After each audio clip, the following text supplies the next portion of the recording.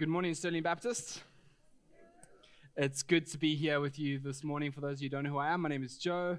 I'm one of the elders here at SBC, and it's always a privilege to bring to you God's Word. Talking about God's Word, will you please open up your Bibles to John chapter 8, verse 12. That's John chapter 8, verse 12. If you didn't bring your Bibles this week, I'd encourage you to do so next week.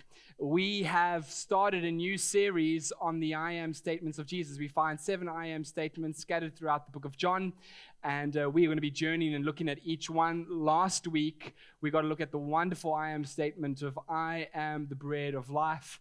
And this week, we're going to be looking at what I feel is apt for us this morning is I am the light of the world. And what we're going to find out is when we look at these statements about Jesus, who Jesus claims to be, how he reveals himself to us, we're going to quickly realize that Jesus is not just some distant deity that he sits on his throne and from afar and we worship him from afar, but rather he is a close God who we can know, who we can enjoy, who we can delight in, who satisfies our souls. And as a result of that, that means for us there is no substitute for Jesus.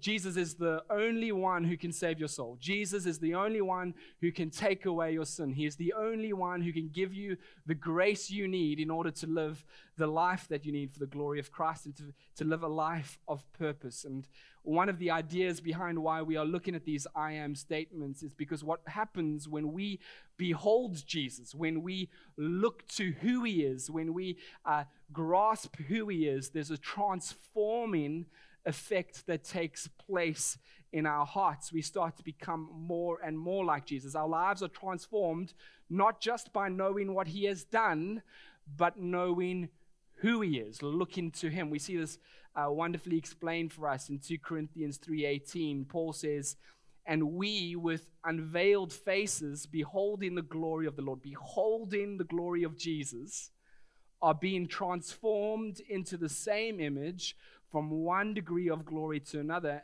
for this comes from the Lord who is the Spirit." And so as we fix our eyes on Jesus, how he has revealed himself, as we look at these I am statements and we get to wonder at his wonderful glory, what happens is by the power of the Spirit, we are transformed from one degree of glory to another. And I think we as Christians can really feel the weight of one degree of glory. It's a slow trudge as we start to become like him. It's not an instant moment, but we become more and more like him. And so my hope is that throughout the series, we will be just a little bit more like Jesus as a result of beholding him. Now, does that mean what Jesus does for us is not important? No, of course not. It's vital for us. But I do think when we get to grasp who he is more, what happens is we have a greater confidence in what he has done for us. We have a greater faith in what he has done for us because we get to know the person behind the action. What our souls desperately need is not a checklist of things that Jesus has done that we can tick off, but rather what our souls desperately need is Jesus. So we can grasp him and feast and delight and enjoy in him. And so that's what our hope is through this series for you. And last week we got to look at I am the bread of life. And one of the things that we spoke about was that the crowd, though they got to see Jesus, they got to listen to Jesus. They were even participants in a miracle as Jesus fed them with 5 loaves and 2 fish, is that they were so close to him, but yet they missed him. And this morning, my hope is, and we've sung songs of devotion already to Christ, all I have is yours, but that would truly be the case. As we go through the series, I don't want you to think, oh, this could be really good for my husband sitting next to me. Is he listening? Or for my friend that I brought, maybe they would be hearing this, or my child. But actually, I hope that the Holy Spirit would speak to you. Are you going to get more in wonder of this Jesus? Do you know him better? So I'm going to pray for us. Do you mind? I'm just going to pray for us that God would open up our hearts. Well, you actually don't have a choice. I'm going to pray.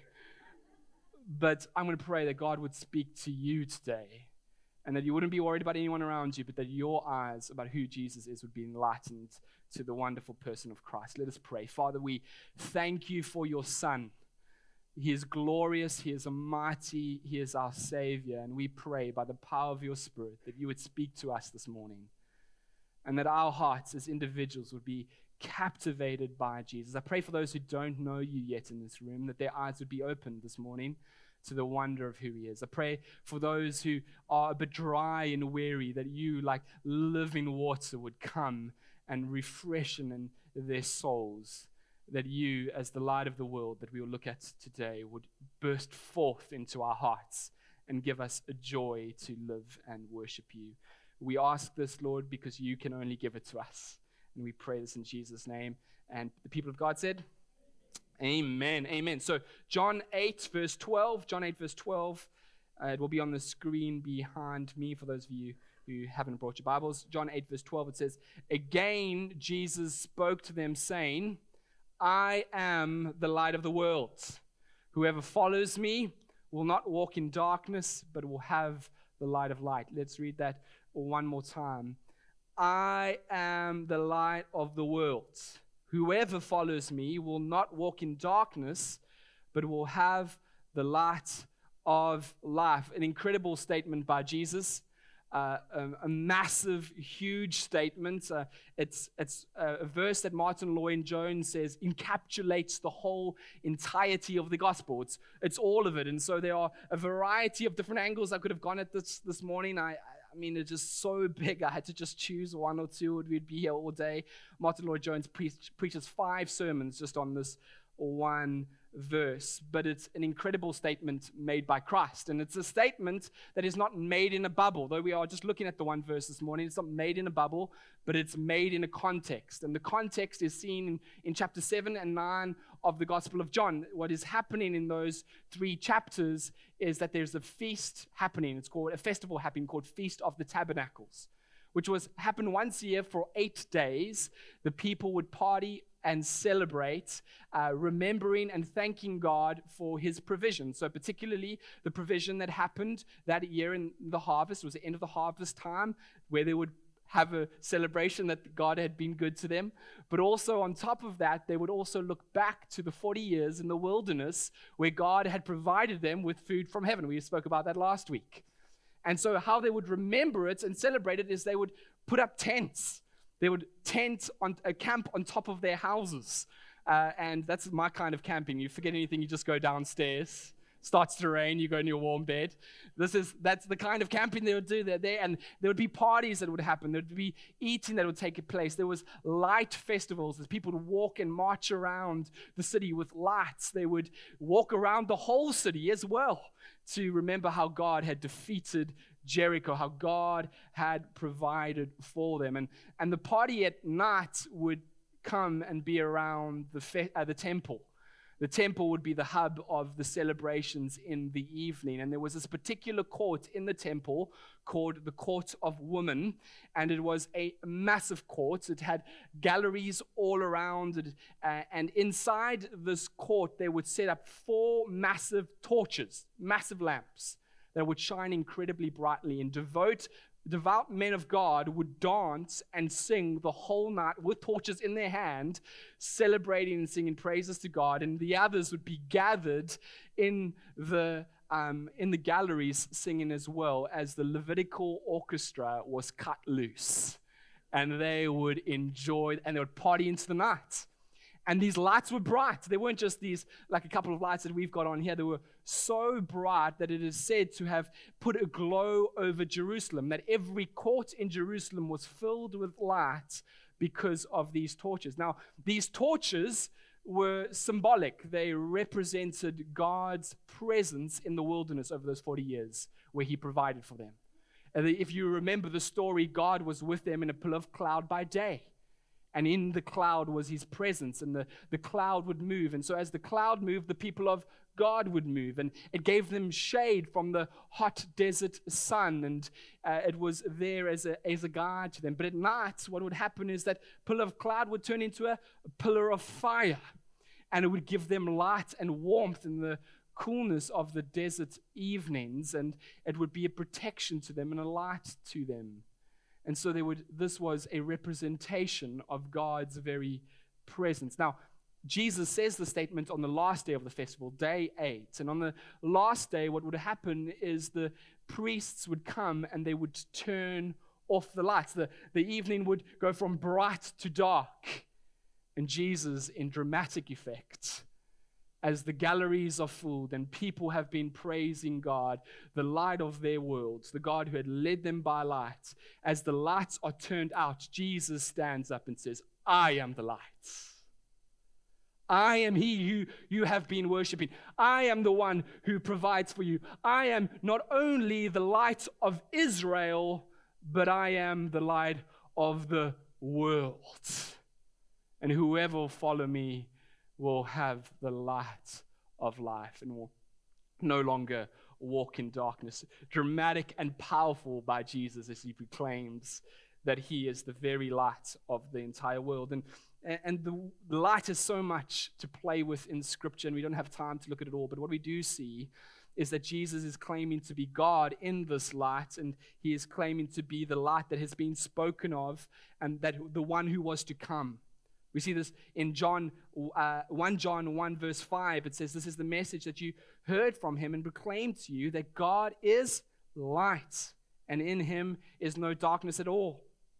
Psalm 27 verse 1a says, the Lord is my light and my salvation. Whom shall I fear? Isaiah 60 verse 1, a Christmas verse says, arise, shine, for your light has come. The glory of the Lord has risen upon you. Another Christmas verse in Isaiah 9 verses 2 and then verse 6 a little later, it says, the people who walked in darkness have seen a great light. Those who dwelt in the land of deep darkness, on them a light has shone. To us a child is born. To us a son is given. The government shall be on his shoulders, and his name shall be called Wonderful Counselor, Almighty God, Everlasting Father, Prince of Peace. Jesus is making a staggering claim. This carpenter from Galilee stands up in front of the learned and says, what you have been looking for, your hope, the light, is not found in anyone else other than in me. And in saying that he is the light of the world, we also see that the world is dark. Karen spoke about that this morning in what she shared. The world is dark. And there's no other light in which we can turn to. He has some verses that show this. It says, Colossians 1 verse 13 says, he delivered us from the domain of darkness and transferred us to the kingdom of his beloved Son. We were once in a domain of darkness. If we're not in the kingdom of his Son, we are in the domain of darkness.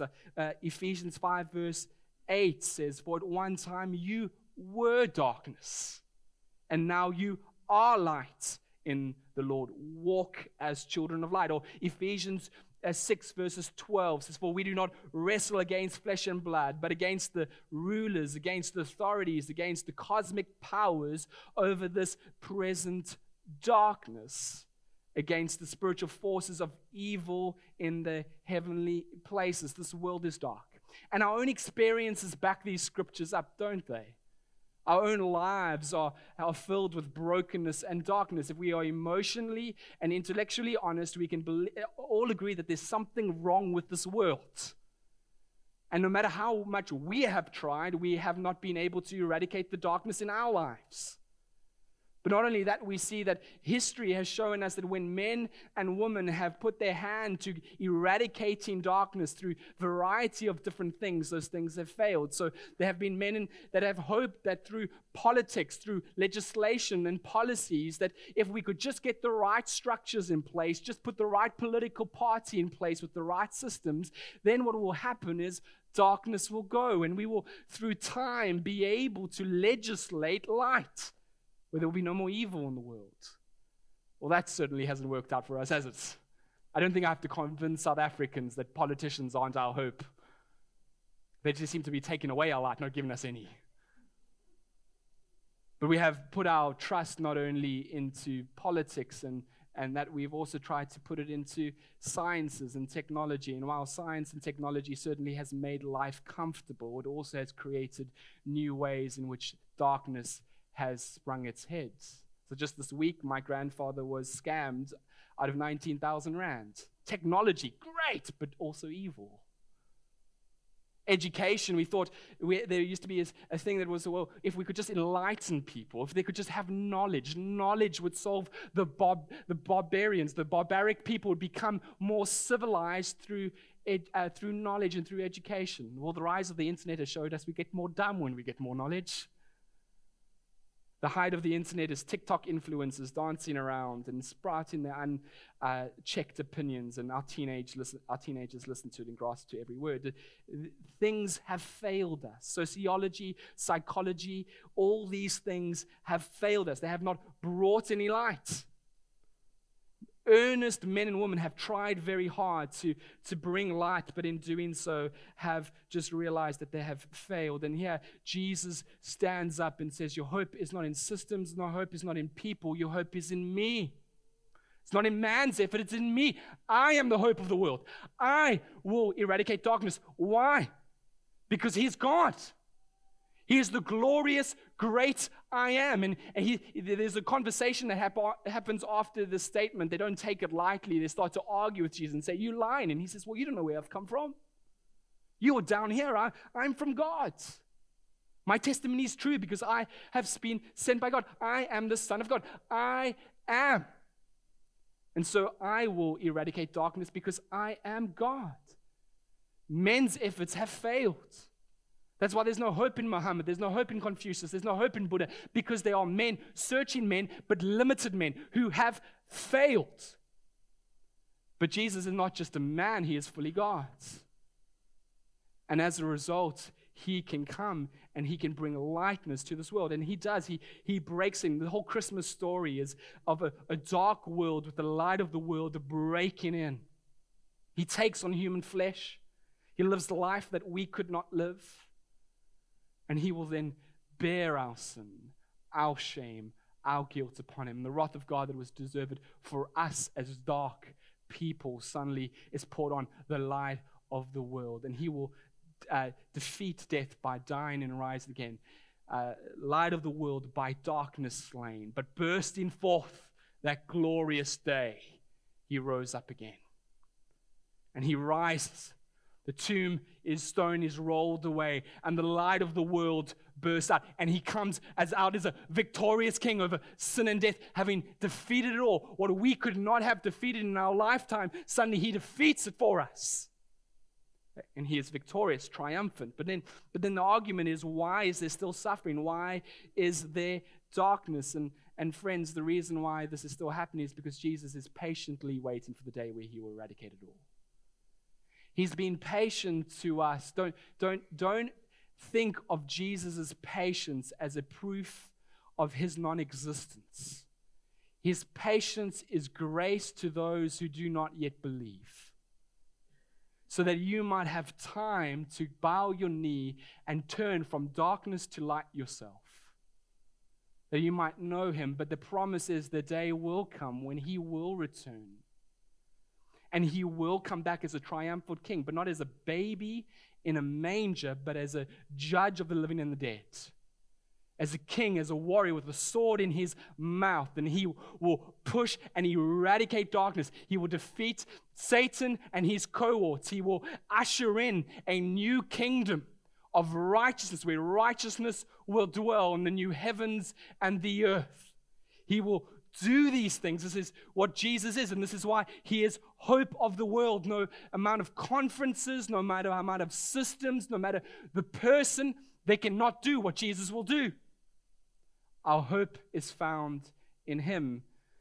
And there's this wonderful verse that is found in John 1 verse 5. It's earlier in the gospel. It says this. It says, the light shines in darkness. We've been speaking about that. But it continues on to say, and the darkness has not overcome it. Friends, we are right in saying that the opposite of darkness is light, or the opposite of light is darkness. But I think what often when we make this correct comparison is that we fall into the temptation or fall into the error of thinking that this is yin and yang, that these are two of equal forces. No, light has always been stronger than darkness. Take a dark room, turn on a small little light, it pushes it back. Go to your door tonight, open up your front door. What happens? Does the darkness rush in? No, the light rushes out. Because light always pushes back darkness. I tell you this because regardless of how dark this world might be, it fails to compare to the strength of the great I am, the light of the world. He will push back darkness. This is not a matter of will he win or won't he? Who's going to be two equal forces, Jesus and Satan? No, he is king and he's won. And he will eradicate it all. It's not a matter of if, it's a matter of when. He's the victorious, triumphant king. He is the light of the world, and he will come again, and he will not only restore the humanity, but he will restore all things that have been tainted by sin.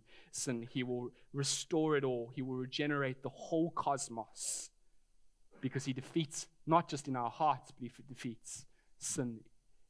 Total effects. But what we got to realize is the statement of Jesus is not just a general statement. He isn't just talking about a cosmic regeneration or save in a general sense.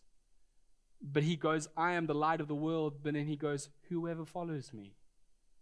He makes it personal. And friends, this is important for us, that Jesus is also speaking to the individual. He's not just making a claim, but he's inviting the individual to come and follow him. Because we have said this morning and established what Jesus is going to do is he's going to eradicate evil. He's going to get rid of evil. But the problem is that Scripture says that if we are not in Christ, we are dark ourselves.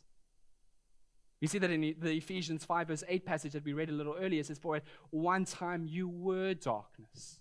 You were darkness. And if Jesus is going to come and get rid of darkness, that means he's going to come and he's going to get rid of us. If he's going to judge darkness, he will judge us. And so there's this necessity within our hearts to become light. We ourselves need to be light.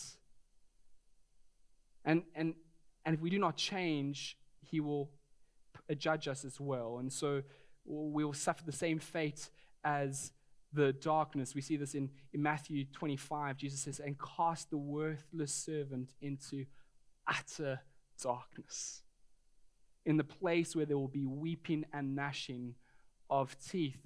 A place prepared not for us initially, but for Satan and the demonic. Suddenly we get chucked into, well, utter darkness. Can you imagine that? Now, don't worry about how fire is going to work with that. That's no problem for God. But there'll be utter darkness, not knowing where our next blow will come. But the hope is not found in yourself pulling up your bootstraps to change into light. Friends, you've tried and you failed. You know that. You might look around this room and say, I don't think I'm dark, but you're comparing yourself to other dark people. But when you compare yourself to the light of the world, friends, Scripture says we all fall short of his glory.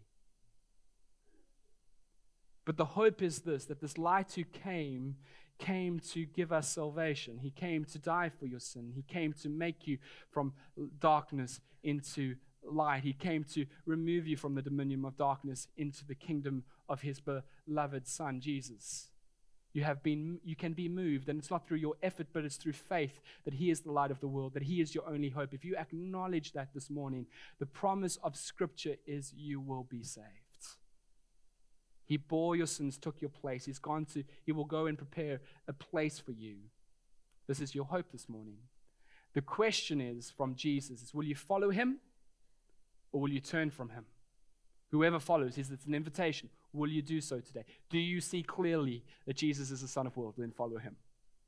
Now, shifting a bit of gears this morning, we see here that the Christian, therefore, is someone who follows Christ. We become the light within us. The light, there's light within us.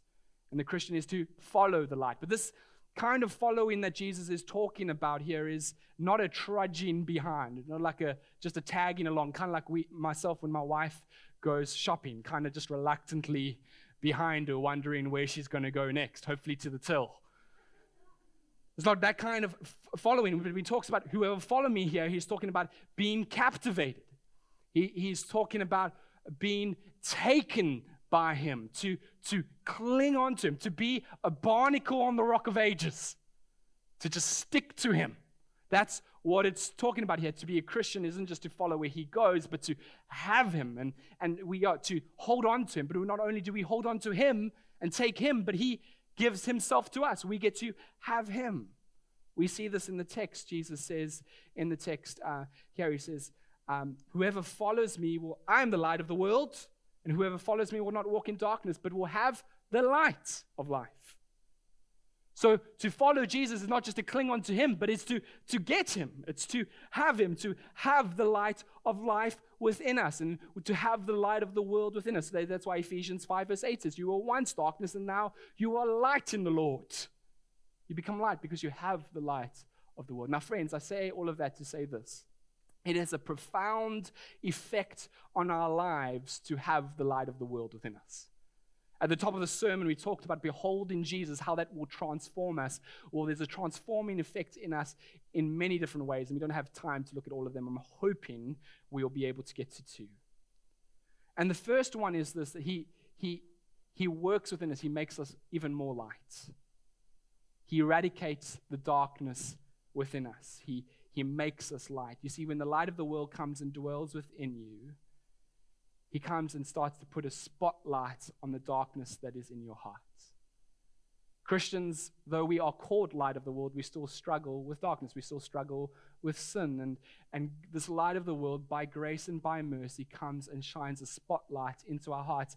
And the thing is that he goes into every nook and cranny, every corner, under every item of furniture, and he shines. And I say all of that because I want you to know that there is no place for you to run. God sees all your sin. He says every aspect of your heart. There's no amount of camo for the hunters in the room that you can put on and go hide in any bush in the right position, and he will still see you. All right? He will know where you can run. So that's what David says in Psalm 139, this wonderful psalm. He says, Lord, you know my thoughts before I even think them. You know the words before I even speak them. You know the motive behind every action, for every attitude. You know it all. Like a surgeon, he can come and cut the good from the bad.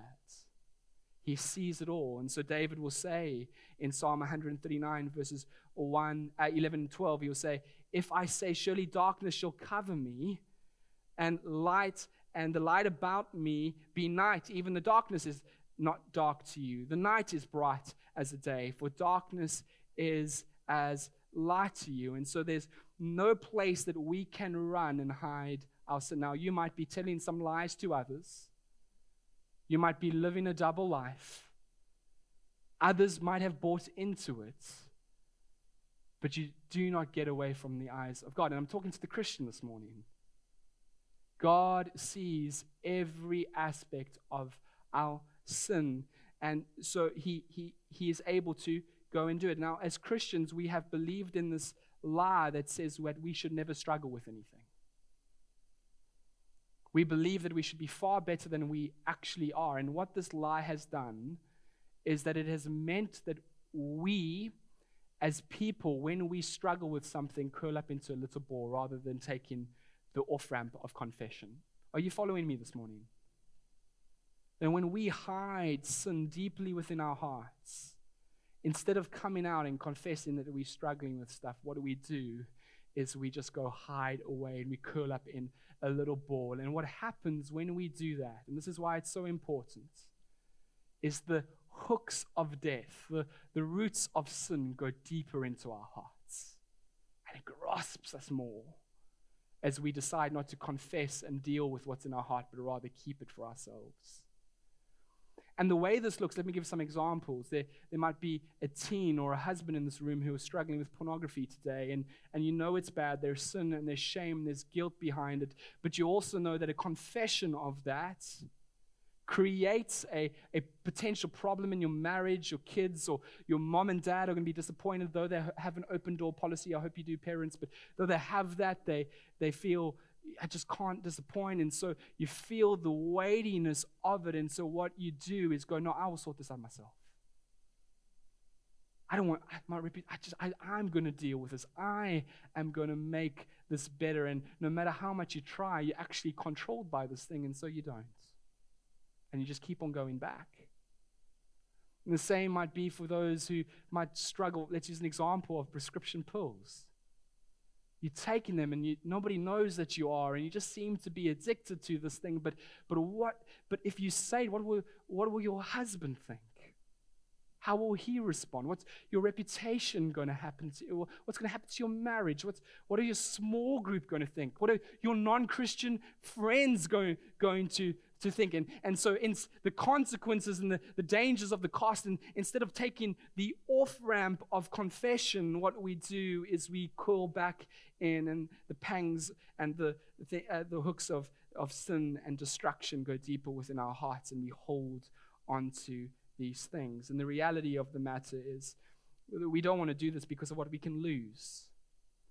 People will think of us differently. I could lose my reputation, and my marriage is at stake. All these variety of things. And that's true. So we shrink back into darkness, and what happens anyway is that you get caught out in it and you lose those things anyway. Listen to what King David has to say. He's a master at hiding things. He was a murderer and an adulterer and try to hide it from people. And he writes the psalm after he gets outed. In Psalm 32, verses 1 and 5, I've preached on this before, but here it is. It says, "Blessed is the one whose transgression is forgiven." Happy. When you hear blessed this morning, hear happy, joy, gladness. There is a likeness to this. Blessed is the one whose transgression is forgiven, whose sin is covered. Blessed is the man against whom the Lord counts no iniquity. And here it is, and in whose spirit there is no deceit. And he goes and tells us what it was like beforehand, before he confessed, before he was outed. He says, "For when I kept silent, my bones wasted away through my groaning all day long. For day and night your hand was heavy upon me. My strength was dried up as by the summer heat, Selah." And then what did he do? "I acknowledged my sin to you, and I did not cover my iniquity. I said, I will confess my transgression to the Lord, and you forgave me if you forgave the iniquity of my sin." And so David says, when we live this duplicitous life, when we live this double life, what happens is that there's this heaviness upon us. There's a heaviness. The hand of God pushes down onto this. It normally starts off with a little finger, and the more we ignore, the hand gets heavier and heavier and heavier, and it's a burden to carry. You know this. If this is you, I'm not talking about little sins that you struggle with now and again. I'm talking about that habitual sin that you are not dealing with. You know it to be true if you're a Christian. It's weighty. It consumes your thoughts, David says. It's part of your night and day. You just know you need to deal with this, but you just don't want to because of the consequences. You see, friends, what happens is when we start to live double lives, we have to split ourselves in two ways. Energies, emotions, thoughts. The one that we want to project to others and the one that God wants to forgive ultimately. And so what happens is we project in. But so what happens if there are three ways that need to happen. If God is shining this morning a spotlight onto something, there's three options for us. The first is that we can take the off-ramp of confession and we can experience this blessedness that David is speaking about. Now, I'm not saying it's not going to be costly. I can't promise that. I can't promise that it's not going to be painful, and more likely, depending on what it is, it will be embarrassing. But the promise of the scriptures is that God will spare you those hooks that want to grip into your hearts. And that heaviness of his hand will suddenly become a light holding and comfort. That's the promise of Scripture. The other option is that by his mercy, like he did for David, is he will oust you. As you try hide and hope that nobody will see, he will, by his mercy, out you and show the world. And it's God's grace to do so that you might get to a place like David where you would confess it and come to have the likeness of relationship with him, and the death and destruction of sin will not linger within your heart.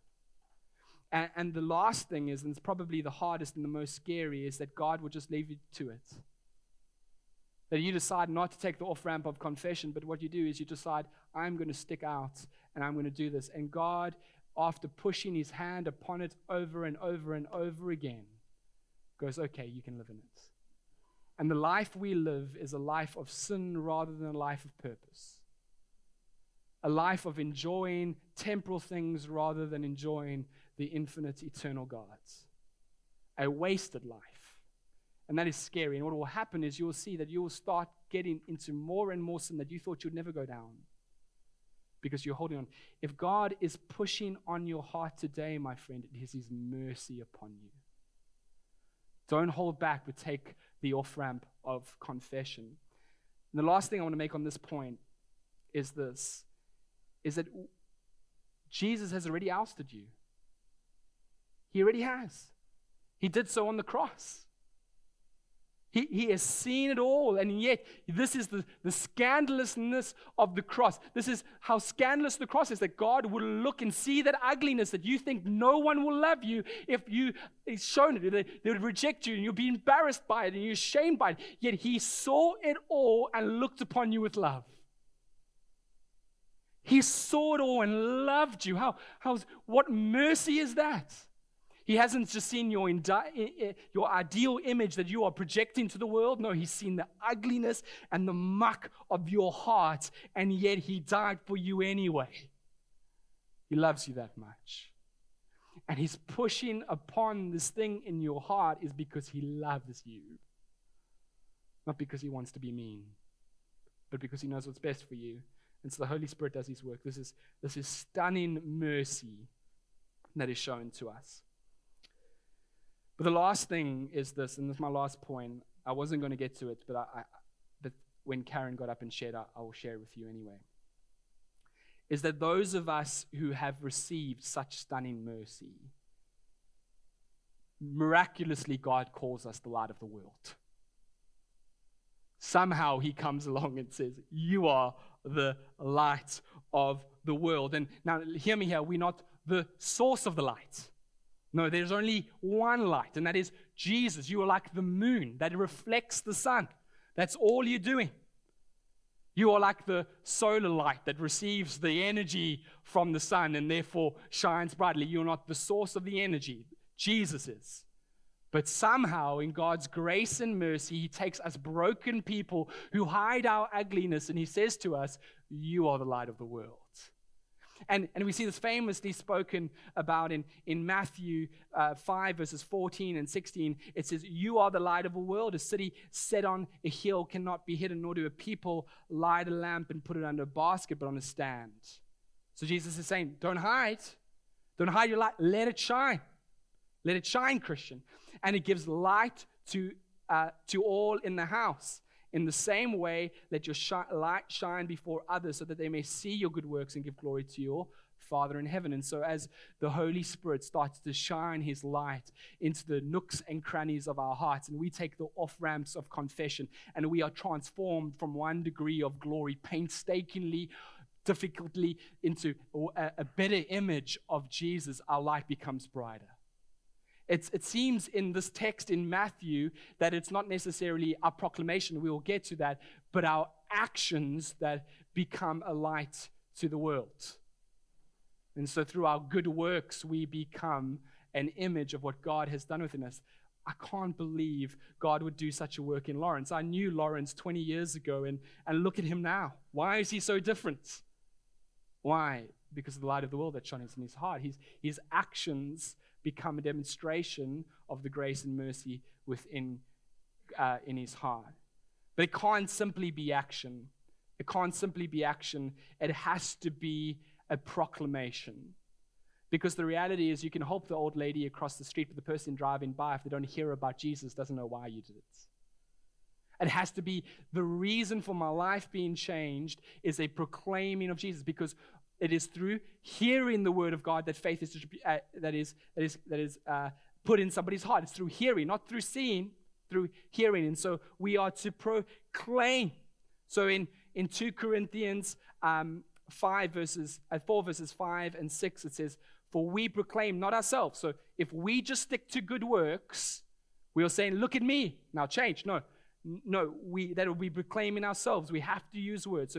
So Paul says here, for we do not proclaim ourselves, but Jesus Christ is Lord, with ourselves as your servants for Jesus' sake. For God, who said, let light shine out of darkness, has shone into the hearts to give the light of the knowledge of the glory of God in the face of Jesus Christ. Or 1 Peter 2 verse 9 says, but you are the chosen race, a royal priesthood, a holy nation, a people for his own possessions. And I want to fill in there, you are the light of the world, that you may proclaim the excellencies of him who called you out of darkness into his marvelous light. My friends, while there is this element of Jesus calling us to follow him, while our faith is personal, it is certainly not private. Jesus is not just the light of Joe. He is the light of the world. And so we need to be people who proclaim the wonders of this glorious light that we have received. For he is the only hope. He is your only hope, and you have found it. You have found it, and the call of the gospel is now that you have the light within you, go and proclaim it to the world, for it is their only hope that they have. Let us bow our heads.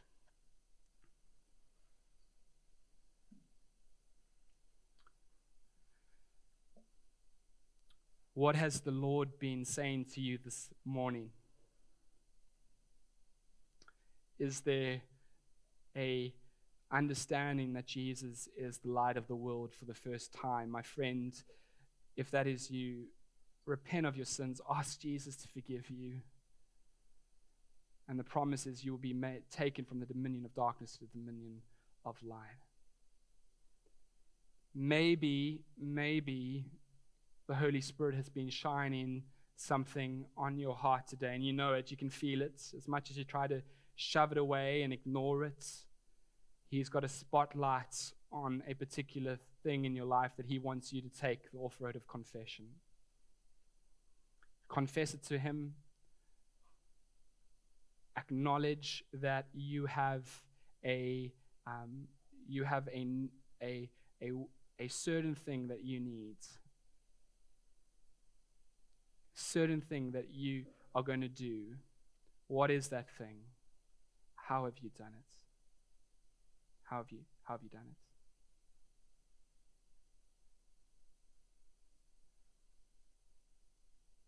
What are you going to do about it? Determine it. Set it in your heart. And then, Lord, we want to acknowledge this morning as well that we realize that there is still darkness within us. And you have made us light, but we've got a work to do.